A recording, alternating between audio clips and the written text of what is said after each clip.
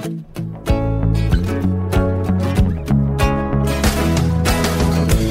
right, welcome back, everybody. This is Larry Wilmore. I am Black on the air. Back after a couple weeks off. It seems like this used to happen on the Nightly Show, guys. Whenever we would go off the air for any amount of time, everything started happening. Like the world would turn inside out. And that was the case these last couple of weeks because just everything happened right when we went down. But before I get to that, some people who follow me on Twitter, on Instagram and stuff see that I got a new dog yesterday. His name is Buster. He's right here. How you doing, Buster? Woo. You're doing good. He's just hanging out. That was a human doing that. Yeah. Buster's just, I would have him close to me here, guys, but he'd be, that, you would hear that in the background. And you'd think, what's wrong with Larry? What's going on? But he's here. He's just looking on. He's just chilling right now, sitting with Brandy. And he's doing good. Very happy about that. If you want a dog, you're looking for a dog, I highly recommend it, guys. It's a lot of work, but man, they bring instant joy to your life. He's a cutie. I'll be posting pictures, I'm sure, all the time. I'll be the worst dog owner posting pictures ever. It's horrible. But Buster, here's what happened. So we go down. The day we go down, Cosby, he gets convicted, right? God, I don't even have the facts in front of me. It's just all the feelings. I ain't got facts. I just got feelings today, you guys. Because I really wanted to say some things that day, but we had just dropped our podcast, and I thought, maybe I should do an emergency one. And I'm like, well, I'll just wait, whatever. And I was traveling. It was just kind of difficult. Of course, the first thing I wanted to say is, that's right, motherfucker. I have not forgotten about you. And thank God something actually happened. A lot of people point to the Cosby incident or the Cosby thing, phenomena, I don't know what you want to call it, as kind of, sweeping in the Me Too movement and that type of thing. But there is a big distinction I always wanted to make with that Cosby thing. And like many people would ask me, well, why are you so after Cosby, man? What do you got against Cosby? I'm like, I don't have anything against Cosby. I have something against rape. And I have something against powerful men being able to get away with this through the collusion of society of not wanting to upset that apple cart. It's rape that I've always been against, to restate this. And not just rape, but the type of horrendous crime that Cosby did, people say alleged, but he's convicted now, so at least we can say he did in this one incident. But just the number of women who came out against him over the number of years was devastatingly breathtaking to me. I mean, I could not believe it that it happened for so long and this guy got away with it. And he basically got away with it because he was famous. And the way in which it was gotten away with for so many years, like people that worked with him and that type of thing. Hey, I wouldn't ride an elevator with him alone. Hey, be careful. Like people knew. They knew something was going on. Even if they didn't have the details, they knew there was a Cosby creepiness happening, warning you, not to eat any of that Jell-O pudding because it was going to knock you out. That's crazy, you guys. And it took Hannibal Buress doing his act for some momentum to start happening about people getting upset about it. And of course, we did it on my show, just calling it out, not wanting people to forget. And I was very passionate about that, and I still am, And it's that collusion of silence that really touched me more than anything, that none of these women were believed. And in fact, with Hannibal Buress talking about it, once again, the irony of it took a guy talking about it to have, it start to go viral. But nonetheless, the fact that none of these women were believed, and finally there's going to be some justice in this, I think is a good thing. And the Me Too movement, which has come on the heels of that, man, there's something happening all the time. You saw the New York Attorney General Eric Schneiderman, I think is his name. I may get his name wrong. But here's a guy who apparently was an ally in this movement. My head is still spinning because the news just happened on this. Supposedly, according to the women he's been involved with, have been abusing them. It's just terrible. Terrible and horrible on the one hand, but also good that these things are coming out, Anyhow, that was one of the things that happened. So, sorry, I'm a little scattered because I'm thinking about Buster. The other thing was Kanye, you guys. So my boy Zach was in here. We were talking about Kanye. Thanks, Zach. You were so cool the other week. And Zach's over there laughing. And then Kanye kept going. It was one thing we were talking about being Trump's friend. Everybody lost their heads, which I didn't think that was a big deal. But then he's on TMZ, and I know you guys all saw this. When he said slavery was a choice. 400 years, man, that feels like a choice to me. And it feels like Kanye truly is in the sunken place at this point. I feel like if he hadn't gone there voluntarily, people have put him there now. And it's kind of interesting to see what's going on. And I don't think Kanye can even hear the words that he's saying. Like, here's one of the things that he said. One of the points I wanted to make on this is that he's not relying on thoughts and strategy is what he said. He said he's just going on feelings. Well, actually, if what you're doing is you're going on feelings, Kanye, that actually is a strategy which required some thought. So it's just a horrible strategy. It's a horrible strategy. For Christ's sakes, could you imagine you base your entire life on feelings, you guys? I feel differently all fucking day. If you don't want to, you don't feel like going to work, you still have to go. You can't just not go because you don't feel like it. You can't just not raise your kids because you don't feel like it that day. You can't rely on your feelings for everything. Your feelings are not to be trusted. Sometimes they are, but not all the time. It's the facts about situations which are to be trusted. If you're a parent, that's a fact. You got to raise your kids. That's a fact. That situation doesn't care about your feelings. Kanye needs to grow up in this and stop trying to be some guru or something like he's all mysterious and has been enlightened. And somehow being simpatico with Trump aligns with this enlightenment. That's the part that is so full of shit as far as I'm concerned. Because whatever, if you want to follow Trump, whatever. But then don't say, well, I haven't read a lot. I'm not too sure about that situation. Well, then, motherfucker, don't preach it. If you're not too sure, read. Pick up a book and read. Find out. And by the way, all you have to do is read Trump's tweets and you can see how ridiculous it is to say that you love Trump. I mean, it's one thing. Look, I mean, it's hard enough to look at the Republicans as they turn themselves into contortionists, the people that actually don't like Trump, but then they act like they do. And they're probably throwing up in their mouths, but, they're kind of spineless politicians. So that makes sense. But you don't have to do that. You're just a person. There's no reason why you have to love Trump. There really isn't a reason. And if you do, it would be nice if you explained it to us clearly with thought and thoughtfulness. So anyway, by the way, I do want to mention that Black on the Air is part of the Ringer Networks, and they have a new show coming out. It's the Dave Chang Show. Chef Dave Chang has a new show on the Ringer Network, so you guys catch that. Make sure you do. A lot of other things were going on. The latest, of course, is Trump. Oh, by the way, I have a really good talk with Jake Tapper coming up. Jake has a new book out called The Hellfire Club, which is a very cool book. And I talked to him a few days ago in New York City. He was actually in Philly. I was in New York City. We had a good talk. I've liked Jake for a long time. I love watching Jake's face.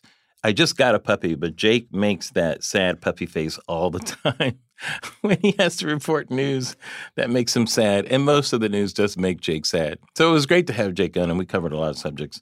And I hope you like it. I talked to him a lot about Trump, too, because it's interesting. I think it was CNN reported today that Trump basically said that fake news is news he doesn't like, that is unflattering to him. Guys, I reported this a year ago. I said a year ago, I gave you the definition of what I thought all the news was. And I said fake news is news that he doesn't agree with, that is fake news. This is old news of what fake news is. I love it when CNN, they're always discovering things that have been in plain sight for so long. Well, it appears that Trump is lying. Really, CNN, you're reporting on this. Why are you reporting on things that we already know?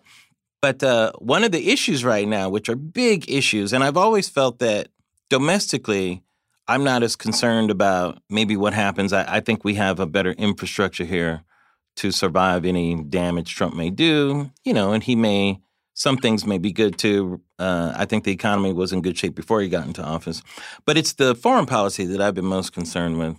And in the North Korea situation, it looks like something good may happen. But Trump is still an asshole while he's doing it, by the way. Here's how much Trump is an asshole. So rather than taking credit, which he could have taken credit for with the 3, let's say, prisoners who they've announced they're releasing from North Korea, he lies about this the other day where he says Obama couldn't release them. And 2 of them were captured during his administration, were captured a year ago. This is what's fucked up about him, guys. He just casually throws out a lie like that, and a stupid lie using people that are in another country that are captured under these circumstances. It's those types of lies I can't stand the most. They really fucking anger me. They really make me mad because, first of all, there's really no reason to do it. And I get that you don't like Obama, but fuck you, Tell the fucking truth. You could share credit on something like that. Be a man about this. These are prisoners of war. Tell the fucking truth. Like, why should I believe you for anything that you're going to do? And why should we give you credit for anything? And I asked Jake that, it may turn out that even despite all this, really great things happen in North Korea. And people are talking about giving him the Nobel Peace Prize. If that happens, I'll throw up in my mouth. It's possible things like that can happen. But then you have the Iran deal, which he gets out of in the stupidest way possible. Not saying that the Iran deal was that great or not, I think there are probably some issues with it, whether or not to trust Iran. Maybe not the best thing. But here's how it is, guys. And by the way, we didn't give Iran $150 billion, whatever it is. That was Iran's money that we were holding for the past 40 years because we took once the hostage situation happened in 79. So whatever. So they were getting their money back, but whatever, right? So we said, look, here's all this money and you don't make any nuclear devices. And to reward you or whatever, carrot instead of stick, we're going to use carrot diplomacy here. You get all this money. Trump says, I think that's a horrible idea. So here's what I'm going to do. I'm going to pull out of the deal. So in other words, if you want to make that nuclear weapon now, you can because there's no deal and you have the money. What kind of a fucking thing is that, you guys? You have the money, but now you can do whatever you want to do because I'm pulling out of the deal. This is insane. This does not make any sense at all. Even if you don't believe the original deal was that great, this is much worse. This is horrible. You can both keep the money and I don't give a fuck what you do because I hate that deal because Obama did it, because I hate the black guy who was born in Kenya. That's where we are with this motherfucker. That's where we are. We'll see what happens. I'm very concerned about it, and I will be talking about it a lot because this motherfucker makes me mad. That's why I got Buster to calm me down. Right, Buster? Mm-hmm. All right. We got a great show for you today. Jake Tapper's coming up. That's it.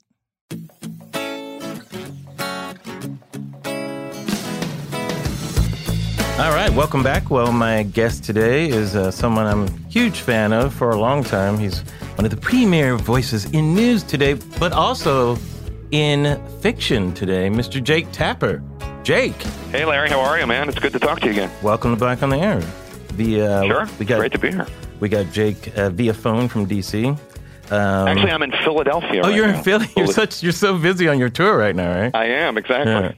Yeah. Are you a Philly fan? I'm from Philly. Yeah, I'm actually from Philadelphia. So this is a homecoming. Yes, I saw you tweeting about the Eagles when they won. You were very happy about that, right? Well, it had been quite a long time coming, yes. As I probably don't need to tell you. I'd been through a lot of painful years with the Philadelphia Eagles. I remember when I was 11 and they lost their first Super Bowl. So, it had. What is there a team you root for? Well, in football, I always say my Rams and Raiders just kind of left me, so it left me homeless for a while. But so my team in sports are the Lakers. That's my team. All right. So you've been through many victorious years. I've been very fortunate with the Lakers, yes. But we're going through a dry spell right now, and people like to make fun of us and pile on, but, whatever.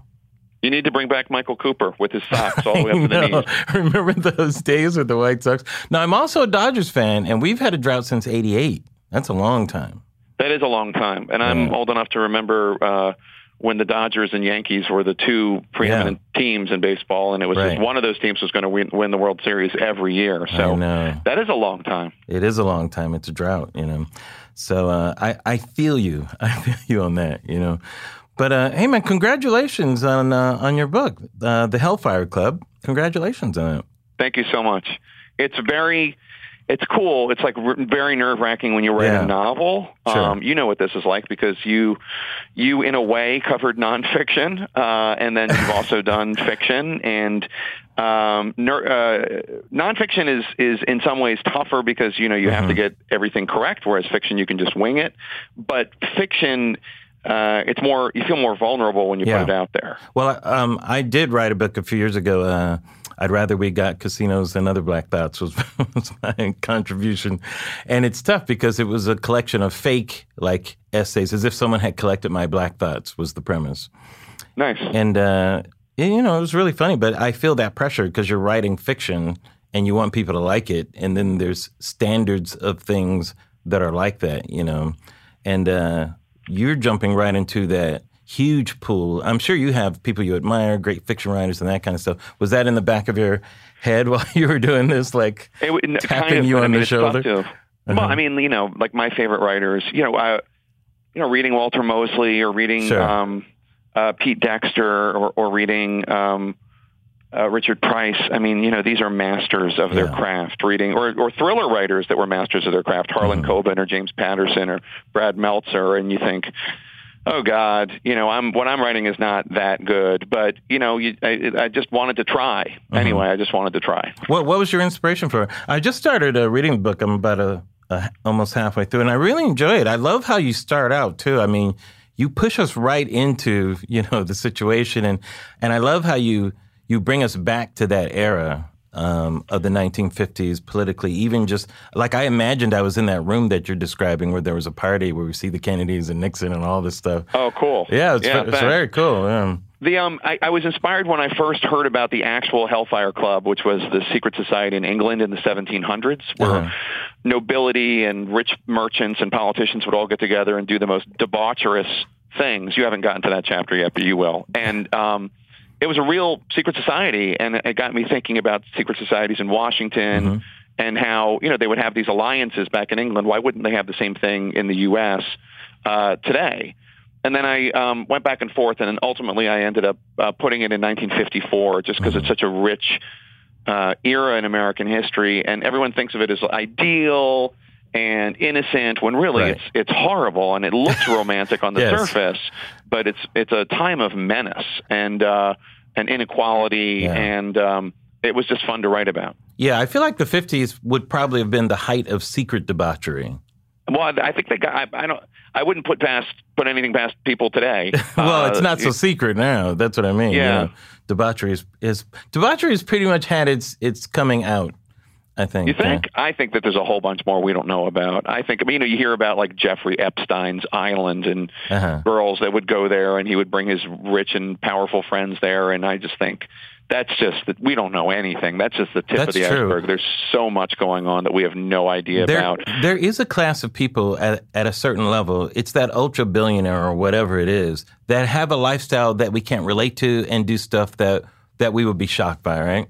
Yeah, I mean, just the people who never travel on the train or commercial, people who only travel in limousines, who breathe just rarefied air, never have. And then I do honestly think that some of the Me Too explosions that have happened are men of this ilk that just for whatever reason didn't get away with it. Like Harvey Weinstein would seem to fit in this category, except he was just so crass about it that he didn't get away with it. But you got to believe that there are men like that who are getting away with it, who are just much more smart is not the word I'm looking for, but more crafty about their debaucherous activities. Perhaps the women are all paid for or highly compensated or whatever, but people are getting away with a lot more, and they're, by definition, rich and powerful.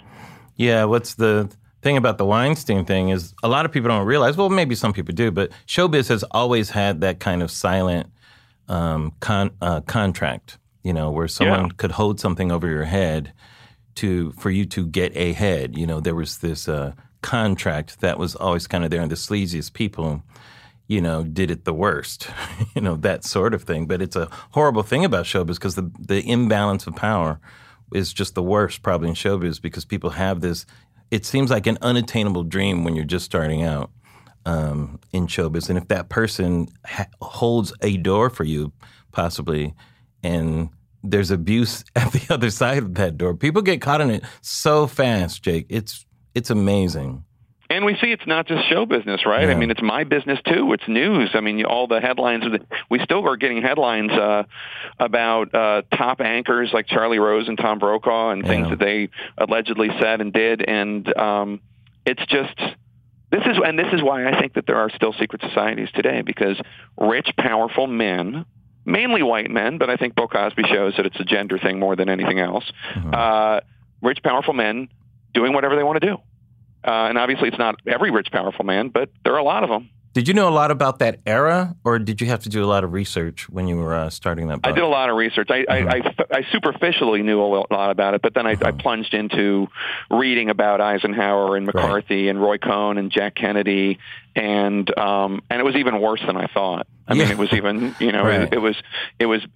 I knew it was bad, but I didn't know how bad it was. Like, I didn't know that the Kennedys and Joe McCarthy were like really tight. Well, they were really close with them. Yeah, I mean, I knew that Robert Kennedy was the chief Democratic counsel on the McCarthy committee, but I didn't know that they socialized, and I didn't know that Ambassador Kennedy convinced Joe McCarthy to not come into Massachusetts to campaign against Jack Kennedy when he ran for Senate in 1952. So the more I found out, the more I was able to use actual events and people to further the plot of the book, the conspiracy in the book, which has to do with alliances and secret societies and people, right, rich white men doing what they want to do. Yes. And what's interesting is that those alliances kind of work both ways. Like there was kind of a collegial nature also between people of different, let's say, political sides or whatever, that was certainly always kind of happen behind the scenes, even if they were against each other in front of the scenes, Do you think that's like gone now? Is that one of the biggest political differences outside of the secret societies I'm talking about? Yeah, I mean, I think that, there are two sides to what you're saying. There's first of all, there's like the good side of that, which is, Mitch McConnell and Joe Biden coming together to draft a legislation so that passes Congress. Or that typical O'Neill Reagan type of stuff. Yeah. Right? Yeah. Coming together and trying to find, areas where you can agree on 80% so you can get something done. That's the good side of it. And then the bad side of it is, the kind of complicity of, tolerating, for instance, sexual abuse or sexual harassment of staffers in the U.S. Senate, and just like, nobody talk about this because you've got, we have Strom Thurmond and you have Ted Kennedy, and let's just agree to not talk about it. It's funny that you bring up Kennedy. That movie Chappaquiddick is out right now. I haven't seen it yet. Is it good? I haven't seen it, but it's interesting to me because I was watching the previews of it. I think it was on your channel on CNN, and I was struck by the point of view, how it was really kind of blatantly. It seemed very anti-Kennedy myth, I think is a good way to put it. Because the Kennedy certainly created a myth, and America lovingly swallowed up that myth about the Kennedy. And what I mean by myth is the whole presentation of the Kennedy clan. Yeah, Camelot. Yes, sure. Exactly. I think they very purposely embraced the myth of Camelot after John F. Kennedy was shot. I think completely. You don't have to apologize for using the term myth. I think that was purposeful. No, completely. And the Ted Kennedy situation, I don't feel he really paid the social cost for that. He may have paid a political cost, but I think he was unclear about why he wanted to run for president anyway, But it seems like he never paid the social cost for it. Do you think that's true? Well, I just remember when Al Franken was basically kicked out of the Senate by his fellow Democrats. Right. That's true, yeah. For behavior that I'm not going to excuse, although I don't, inarguably, he certainly didn't get his day in court in it. The Senate Ethics Committee there wasn't a chance to hear what these women were accusing him of. Right. But that said, I remember when Senator Patty Murray, one of the only woman, I think, in Senate Democratic leadership, or at least the top one, came out against Al Franken. And you might remember there was kind of just like a lemming run of tweets from senators, starting with Gillibrand and then all the women in the Democratic caucus. Yeah. And then when Murray did it, I remember thinking, God, it was pretty well known that she was literally sexually assaulted by Strom Thurmond when she first came to the Senate. Like, he grabbed her breast in an elevator. Right. And she's never talked about it publicly for whatever reason, but it's been written about, and I mean, it's true, it happened.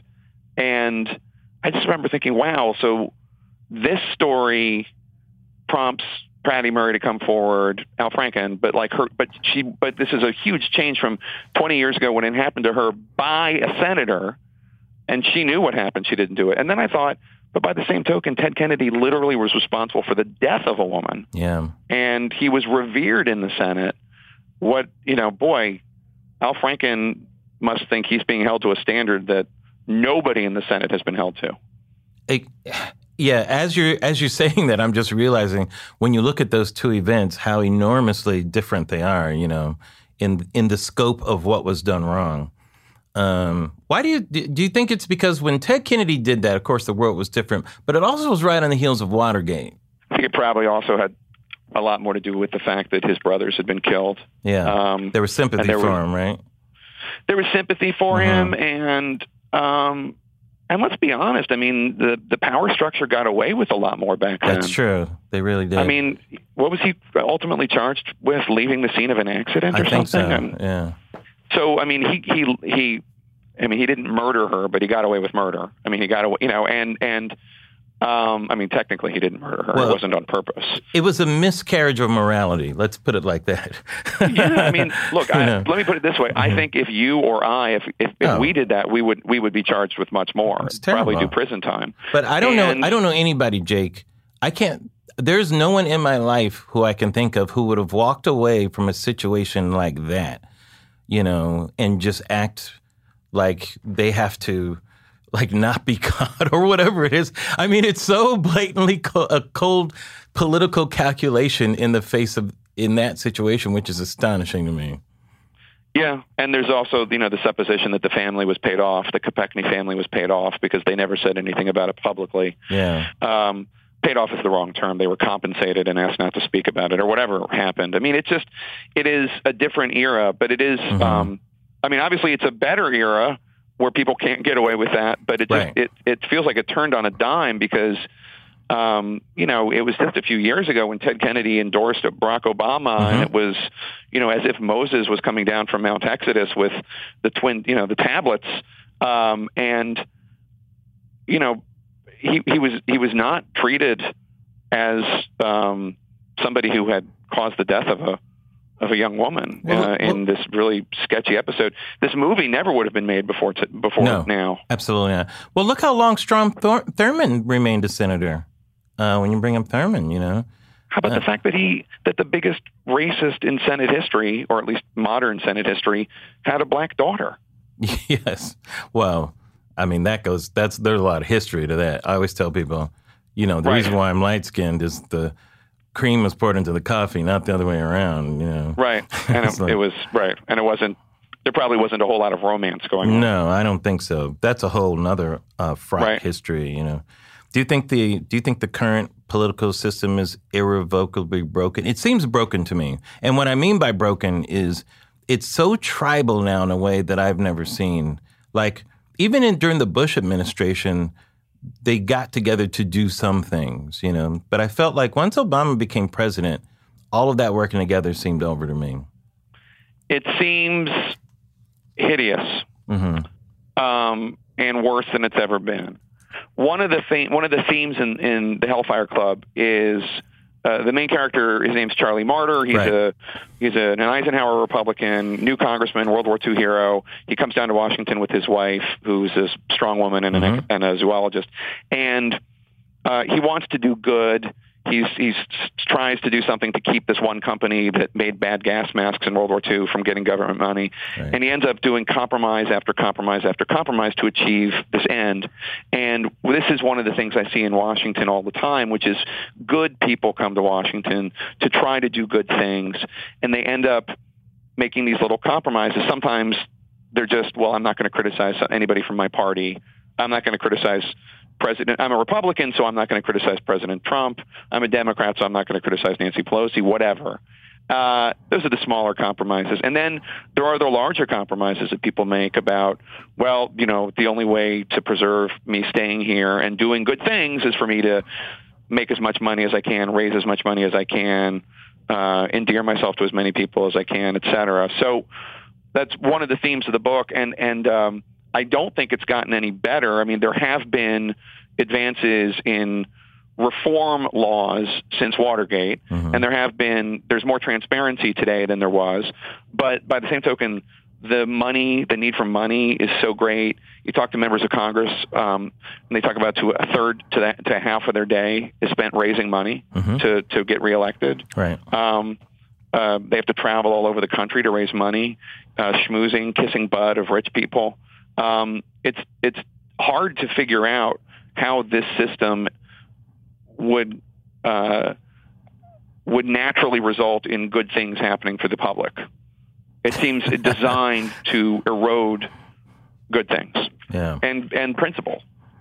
So you should feel despondent about the state of America politics because it's pretty awful. Yeah, it's pretty bad. One of the things that I love about you too, Jake, is what I call the Jake frown. Where, I mean, I know people have commented on it and everything. Yeah, Michelle Wolf had something to say about it the other night. Yeah, I want to ask you about that in a little bit too. But how hard is it? I don't know if I asked you. Oh, and by the way, did I mention that you were on the Nightly Show? And we actually didn't drink a 40 ounce. You just had it in front of you, right? I remember took a sip. You took a sip of the 40 ounce. I just want to give Jake Tapper props, you guys, for having a 40 ounce on national television. That is the best gift. Yes. I've used that gift like 1,000 times. It's fantastic. All the time. So that's like one big Jake gift. But the other fantastic is the sad puppy-eyed Jake gift, which is my favorite. But I always wanted to ask you, how hard is it for you to keep your opinion separate from straight reporting, or do you? I don't find it opinion about what. I don't find it difficult to keep my opinions about policy issues separate because the truth is I try to really be as agnostic as possible about taxes or immigration policy or North Korea or whatever.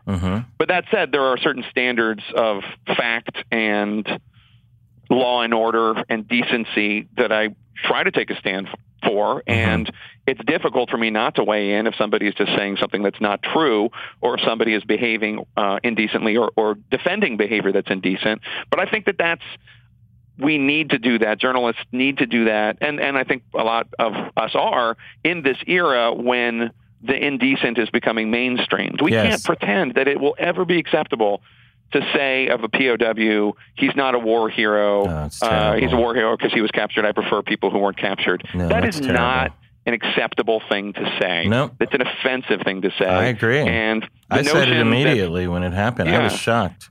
And I was already a big fan of John McCain. I always have been.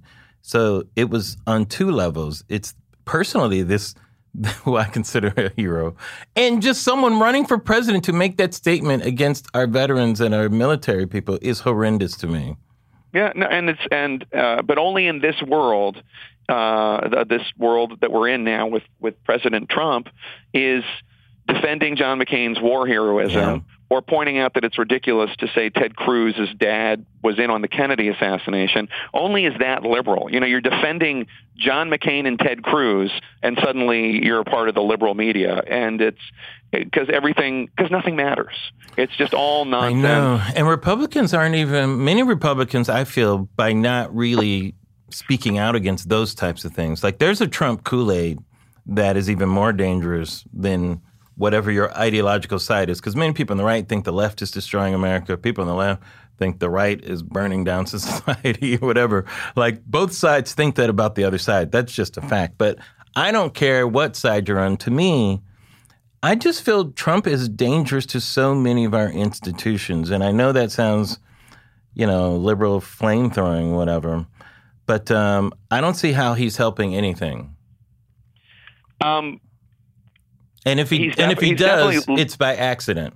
He's definitely look. I mean, remove the policy from it for a second. Just remove what he wants to do for opioid abuse or the VA or taxes or North Korea or whatever. because that should be debated on its merits, like any other policy. Right. Yeah, he is clearly leading a degradation of discourse in this country.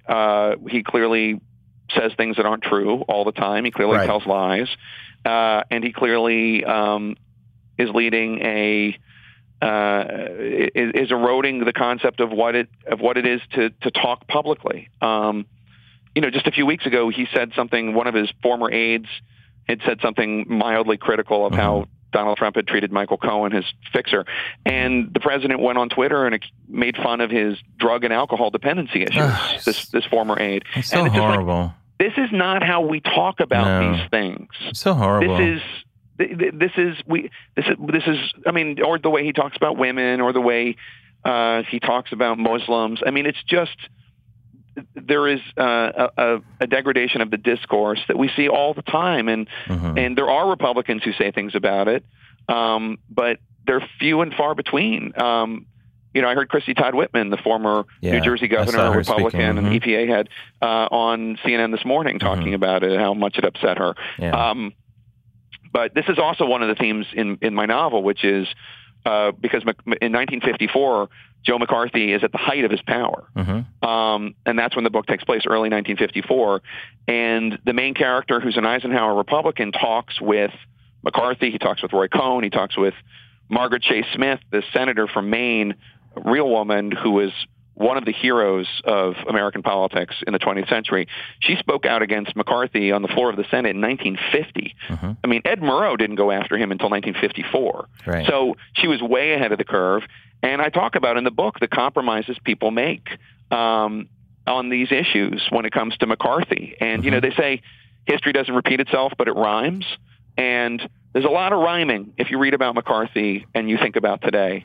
There's a lot of rhyming. And, the people who thought that they could straddle and not really take a stand on McCarthyism, or, just kind of frown, but he does good things and whatever, they don't come out so great in real life, 70 years later. There was a guy named Senator Bob Taft. He ran for president against Eisenhower. He lost in 52, and he was the Senate Majority Leader in 53. And he tried to kind of like downplay McCarthy, and not that big a deal. Why do you guys pay so much attention to him? He never took a stand against him. And I'm sure he thought he would be president someday, and that his kind of the Taft Republican would be a strong conservative. That's what he would be known for being a strong conservative Republican. But part of his legacy now is he didn't take a stand against McCarthy. That's a big part of his legacy. He died suddenly in 1953. You don't really get to write your own legacy. You just have to take the moral stands you take and hope that history sorts out what you did right. And at the end of the day, you don't get to, as they say in Hamilton, you don't control who writes your story. Exactly. Some of that, and you also are writing at a time when I believe the parties were had a little more variation in them in terms of what they could stand for. Like, for instance, both Republicans were also a progressive party as well as a conservative party. They were both of that. You had moderate Republicans that were very supportive of, like, the Civil Rights Act. And you had many of your Southern Democrats who were virulently against it, those Dixiecrats, And both parties had that in their party, had the John Birch Society on the Republican side, that. And it's interesting to me that after Johnson, Johnson being the president, of course, passed that legislation, it seemed like that mantle of supporting civil rights, for some reason, is only on the Democratic side. I don't understand how the Republicans could let something like that out of their fingers when you talk about history, and people wonder why blacks vote primarily in a block for the Democratic Party. I partly blame the Republicans for letting that happen. Yeah, I mean, there really aren't that many moderates left in either party. No. I mean, both parties have been drawn. Republican moderates are made fun of, but then again, so are Democrat moderates are ridiculed as well. I can't have, anytime I have Joe Manchin on my show. Yes, he's from West Virginia. He's a West Virginia Democrat, and he votes like Democrat, like 95% of the time. Sure, but he's a hawk, right? But he's a union Democrat, but he's a gun rights guy, And I'm sure he's not like pro EPA, given the fact that he represents all those, the coal industry, et cetera. Right. But he's a Democrat. That's the best Democrat you're going to get out of West Virginia, is the point, to the Democratic front, to any Democrats listening. That's the best Democrat you're going to get out of West Virginia. But anytime I have him on the show, all these people are like, why doesn't he just convert to Republican already? He votes with you 95% of the time. Like, what is and the same thing if you interview. I mean, it's just crazy when if John McCain gets mentioned, or or Ben Sass, or some Republican who just like says things like, "Hey, it's not funny to make fun of handicapped people." He's a rhino. Like, yeah, exactly, rhino, liberal. What? It's just crazy. But I think the Twitterization of our politics is it was terrible. happening before Twitter, but it's not good. Yeah, and of course Trump makes that worse with his stuff. I want to ask you this: how should journalists deal? You brought up Michelle Wolf's performance at the White House Correspondents' Dinner. Yeah. Well, what was your take on that, by the way? Did you have a take on that? I laughed at the joke about me. I mean, that was, that was fun. It was amused a lot of people, including my wife. Laughed a little too hard. Yes. Very good. And then, look, I mean, I didn't laugh at every joke she told. But it's a tough gig, as you know. Absolutely. You want to be edgy and entertaining, but you can't not offend. The last time somebody did that and didn't offend anybody was Rich Little. And I think he offended everybody. Yeah, everybody that likes comedy, I think he offended. Right, exactly. Sorry, Rich Little. Exactly. But my thing is this. I've been trying to have a conversation on my show for the last 2.5, 3 years about decency and what is acceptable to say in public discourse. And, if the Trump White House and Trump supporters in the media want to join this conversation and talk about indecency, I welcome them to the table. But we got a big backlog of stuff before we get to Michelle Wolf's routine at the White House Correspondents' Dinner. We can start with, they're sending drug dealers, they're sending rapists. We can go to John McCain's not a war hero. We can talk to total and complete ban on Muslims entering the U.S. We can go to look at Carly Fiorina's face. Who would vote for that? I mean, there is a long, long list of indecent comments that have been made by President Trump. And we can get to a comedian later but we got a lot of work to do before we get there. I mean, my standards of behavior are higher for a president than they are for, no offense, for a comedian. No, offense not taken. I agree with you. I felt like the biggest problem people had was that she told Kellyanne Conway and Sarah Huckabee Sanders to their face that they're liars. Like, to me, that's what people, I mean, the type of joke she told to tell that, they were offended by, but the content of the joke that made people uncomfortable was that she told them to their face that they're liars. I mean, that really is at the heart of it, at the offense to me. And to me, I'm like, well, stop lying. I mean, then somebody like Michelle Wolf doesn't have to do that joke, because I've never seen people fall over themselves so much to have to support the president's lies, And in some ways, you could say Sarah Huckabee Sanders are they're maybe kind of victims of having to work for the president. But the twisting and turning and the contortions that have to be done just to support, and some of them are just lazy lies that the president makes too. Like crowd size is just a lazy lie. Give me a break, Yeah, no. Well, there's a lot of it's. I mean, according to the Washington Post fact-checking team, the president's told, I think a few days ago, 3,001 lies since becoming president. Yeah. And they said he started off at 4.9 false statements a day. Yeah. And in the last 2 months, he's increased the pace to 9 false statements a day. I mean, newspapers now cover that, that why the president's legal team doesn't want him to testify before Robert Mueller. They just state as a fact that because the president tells lies. Right. They just state it as a fact, which it is. Yeah. So, I mean, I don't find it very surprising. I didn't find it surprising that Michelle Wolf took Huckabee and Huckabee Sanders and Kellyanne Conway to task for it. I will say, and look, I'm not the comedy police. I wasn't out there, after you or Jimmy Kimmel or Seth Meyers or Conan or, whatever. That's not my role. I don't go out there and say, I like this joke, I didn't like that joke. I'm just supposed, when you guys make fun of me, I smile and lift my glass. That's my only job is to be a good sport when I get mocked. But I do think some people were legitimately offended by some of the jokes that they thought about Sarah were aimed at her appearance.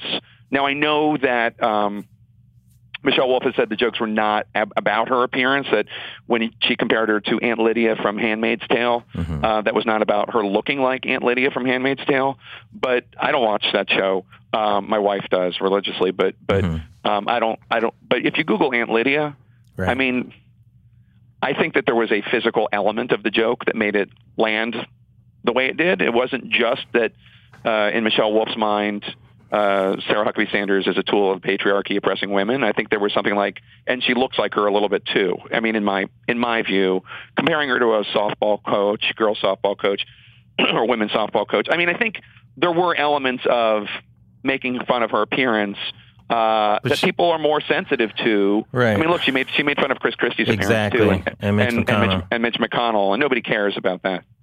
But I do think that was the reason for some of it. But I also agree with you that there's a little reflexive, like, hey, look, I'm fair. I'm standing up for Sarah Huckabee Sanders. Yeah, and to me, Jake, I mean, seriously, I feel like I blame this on the president, because if he's sitting there, and by the way, when the president is there, he gets to make fun of people too. You know, he gets to do his own set. I think he kind of left Sarah Huckabee Sanders up there to take those jokes, you know? I mean, he should be there taking those jokes and, you know, bearing the brunt of it and being good-natured about it. I think that eases that tension in the room. I mean, I remember when I did it, it was a little different because I was just going after everybody.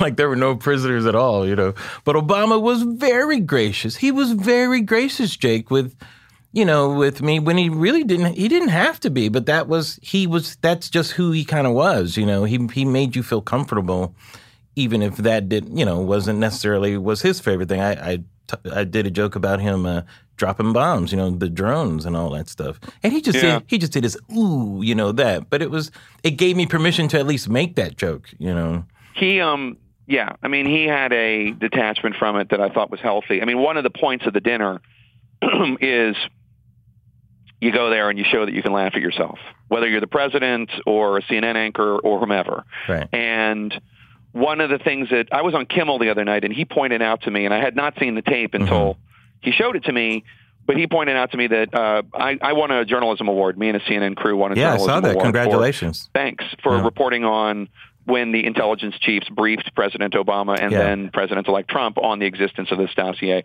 Right. And when we went up, I didn't realize it at the time. I didn't notice it at the time. But Sarah did not stand up or even acknowledge us. She had her back to us. Yeah. She was looking out at the audience. She didn't. I mean, everybody on the dais stood and shook our hand. And now I have won that award before for reporting on the Obama administration back when I was a White House correspondent for ABC News. And every single time was for a story Obama hated. Yeah. It was about his Health and Human Services Secretary nominee having not paid taxes on a driver. It was about U.S. bonds about to be downgraded. It was about him firing his Director of National Intelligence. And every single time I won that award during the Obama years, reporting on something that Obama hated, and you know that he and I did not have a great relationship. He's not keeping in touch with me post-presidency. Yes, but there's no president that had a love affair with the press. No, everybody hates the press. He had generally nice media coverage, I would say. But anyway, be that as it may, my only point is every single time Obama stood, shook my hand, posed for a photograph with me for winning an award for covering something about his presidency that he hated. Right. Every single time. Yeah. And Sarah Sanders, this wasn't even about her. It was about President Trump, and it was just about the intelligence chiefs briefing him. And you can think that the intelligence chief shouldn't have done that, or the dossier's partisan nonsense, or whatever you want to think. But we reported on this story, and it was true. And I mean, it's just that to me was probably more important. Just in terms of the policy it represented, in terms of, and I heard Michelle Wolf talk about this on Fresh Air, that she wasn't there to honor journalism. Well, I mean, I don't know why she was there. She didn't show up by her actions. She was there to represent the administration, I guess. But to me, that goes back to Trump's attack on the Fourth Estate. And I think those attacks are very dangerous. I've talked about this a lot on my podcast. It's the thing I'm most concerned about. that is mixed up with how he's normalized lying, as well. But I think his direct attacks, calling it fake news, and not just calling it fake news as a joke, Jake, but where I think the people who are in what I call the Trump Kool-Aid, and some of it is the Fox News audience and that type of thing. I mean, I don't think they would believe anything that comes from the mainstream media at this point. Yeah. Look, I mean, it's really, really unhealthy. And that's Donald Trump. It's really unhealthy. There was a poll, I don't know if you saw this, but like a week or two ago, there was a poll showing that 51% of the 51% of Republicans think that the media is the enemy of the American people. I know. If there's ever an institution to put a check on governance, it's journalism, Yeah, no, I mean, it's impossible to say that, look, whatever you think of Donald Trump, and you could think he's a great president, sure, and the media is biased and all that, but whatever you think of President Trump, it is impossible to argue that the legislative branch, that the Congress, is conducting aggressive oversight as they are obligated to do. And sure, I don't think the Democrats were doing aggressive oversight during the Obama years, but you can't even compare the two. I mean, the Scott Pruitt versus, I just mentioned the HHS secretary who didn't get the nomination because I reported, after I reported the fact that he hadn't paid taxes on a driver he had.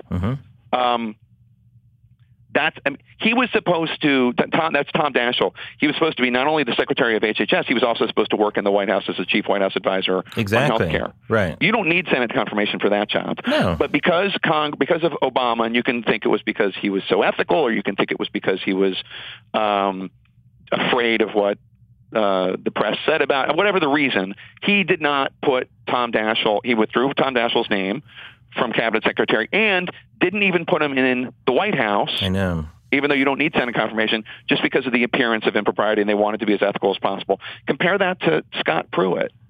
I mean, there are like 12 investigations going on right now into Scott Pruitt and his behavior and staying at the house of an energy lobbyist and only paying $50 a night. And I mean, just it goes on and on and on. And is Congress doing aggressive oversight of this? It's hard to argue that they are. So thank God the press is around. And the other thing that's happening these days, I want to get your take on this too, because it seems to me like news organizations are now like attacking other news organizations. I've never seen this before. I mean, that was Jon Stewart's job, right? But I'll see like CNN or MSNBC will show like Sean Hannity, and then they'll take it down. Like they'll do their attacks on it. And then on Fox, they'll show you guys and they'll do their routine on it. I'm like, what's going on? When did this become a tit for tat type of thing? This is like a bizarro universe to me. It is probably because Jon Stewart focused a lot more on cable, especially during the Obama years, let's be honest, than Trevor Noah does. Trevor has the Trump years to play with. I'm not a huge fan of it. I don't do a huge amount of that. I don't like it. I mean, I'm sure it actually would be great for ratings to do a, what did Fox do in the last 24 hours segment on my show. But that's not my job, really. I'm not a media critic. I don't really cover the media. I think it's so inherently so biased anyway. Obviously, we're competing with them in terms of ratings. So, who cares? Every now and then, I agree. So we cover some stuff. Like I have covered, like when Bill O'Reilly lost his job or whatever. Like that was a major story. It's the same way we covered Matt Lauer losing his job or Charlie Rose losing his job. That's sexual harassment, though. Yeah, exactly. But the day in, day out of look at these silly people or look how awful this news organization is, it's not my cup of tea. I don't really get it. And it just seems when people do it like as a matter of course, that's not to say I've never covered something that they've said or whatever, especially because now Fox plays this outsized role with the government. It's not even that they're state media. It's not fair even to Fox to say that. It's more like Trump is a Fox president, right? I mean, he gets his ideas from Fox. half the time. Yes, so it's not that's exactly right. Well, he began by controls them; they control him. Sometimes. Yeah, he began by getting his ideas from Ann Coulter, and then when he didn't implement them all, she turned on him. Upset. Yeah, he had to turn to Fox, and I call them Fox and Friends with Benefits is my term for them. Yes. But I find it kind of petty. And not focused on what's important. No, it's not. What's important is what the government's doing and international relations and how people are living and all that stuff. And I just find it a little navel-gazy. Yeah, which is not to make light of what media reporters do, media critics. That's important, but in terms of as an anchor, I don't really feel the need to focus on what Sean Hannity said or did the night before, and I don't. Every now and then I might tweet something or retweet something, but it's not really my thing. They have their thing. They want to do it. Mm-hmm. Well, it's their attack on mainstream media, which they've been doing for years. Yeah. Okay, here's a very tough question for you. Okay. Uh-oh. If North Korea denuclearizes, all right, if this whole thing turns out, does Trump deserve a Nobel Peace Prize, Jake Tapper? And keep it 100% real, Jake. I'm going to keep it 100%. You didn't think I gave it 100% last time I was on your show, and I didn't fully understand. I think I had to give you some weak tea. I think you gave me some weak tea. Yeah. Does Donald Trump deserve a Nobel Peace Prize if there is a lasting and secure denuclear North Korea and peace on the peninsula? And the end to this 60, how long has it been? 65-year war? Yes, absolutely. And by the way, I mean, he one that he would share, I think, with President Moon, and others, but yes, definitely. And I will go further. I will say, and I don't even think Obama thought he deserved his Nobel Prize. No, he didn't. No. But I think, his whole speech was basically, but he didn't give I it back. Deserve this prize. But he didn't give it back. He should give it back. Brothers aren't giving that back. It's very, you're talking about the drones. It's like completely. Barack Obama might have done a lot of things. Okay, I won't. No. I know exactly where you're going on that. I will keep it 100. I think I'm keeping it 100. Did you make that up, by the way? No. That's been around a long time. Mm-hmm. I see the emoji 100, and I think that's Larry Wilmore's doing. No, the expression's been around a long time, but there's this term called Columbusing. It's when white people discover something that people of color have known for years. And so a lot of people Columbus that on my show, to keep it at 100. But, you kind of Columbused it, even though you're not white. No. I put it out there. That's what I'm saying. So people could know what that was. Come on, Jake. I'm helping you. I'm helping a brother out there. I'm letting you know what that is. I'm the one that gave you the 40 ounce. You didn't bring the 40 ounce to the studio. That would have been a whole different level of Jake Tapper. If you rolled into our studio and said, all right, how many of you motherfuckers want a 40 ounce before we get started? That would have been great. It would have been awesome. Thing. That would have been Hall of Fame, I should have. But I will say this. Okay, so I discovered it from you. Yes. I was going to say that's very straightforward of you to say he would deserve that. Do you think it's possible for Trump to be a horrible person and a good president?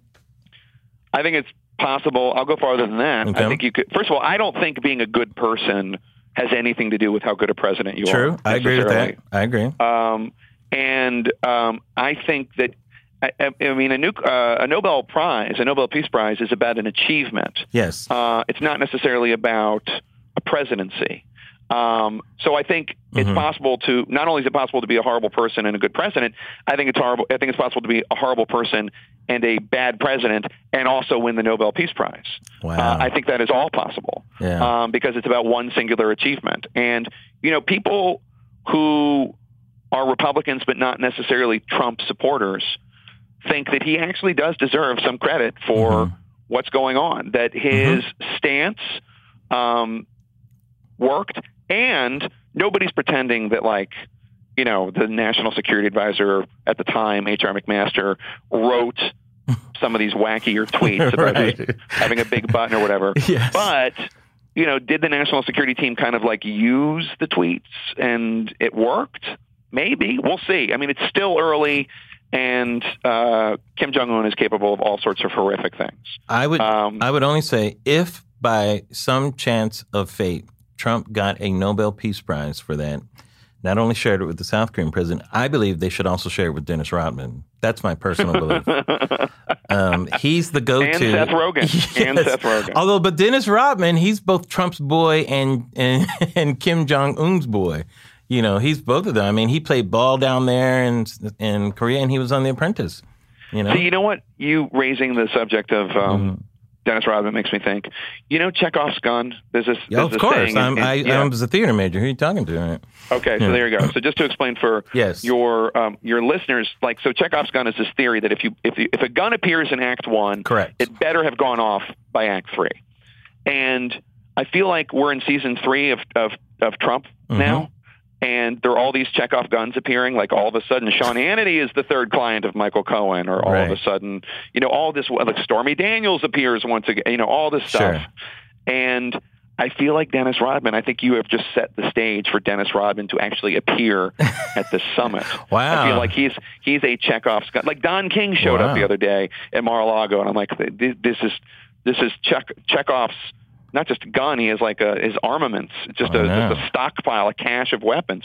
And now Dennis Rodman's going to show up because you said that. See, and I believe that Chekhov's gun was when he started the birther movement with Obama, when he made the public. And now racism has blossomed fully in the administration. Well, that's definitely a gun going off. But the first time I used the term in politics was when Comey came out and said 10 days before the election or 11 days before the election that Hillary Clinton's the investigation was reopening because of files they found on Anthony Weiner's computer. Yeah, that's crazy. I'm like, oh, that dude. Now it all makes sense. Why would you introduce him in Act 1?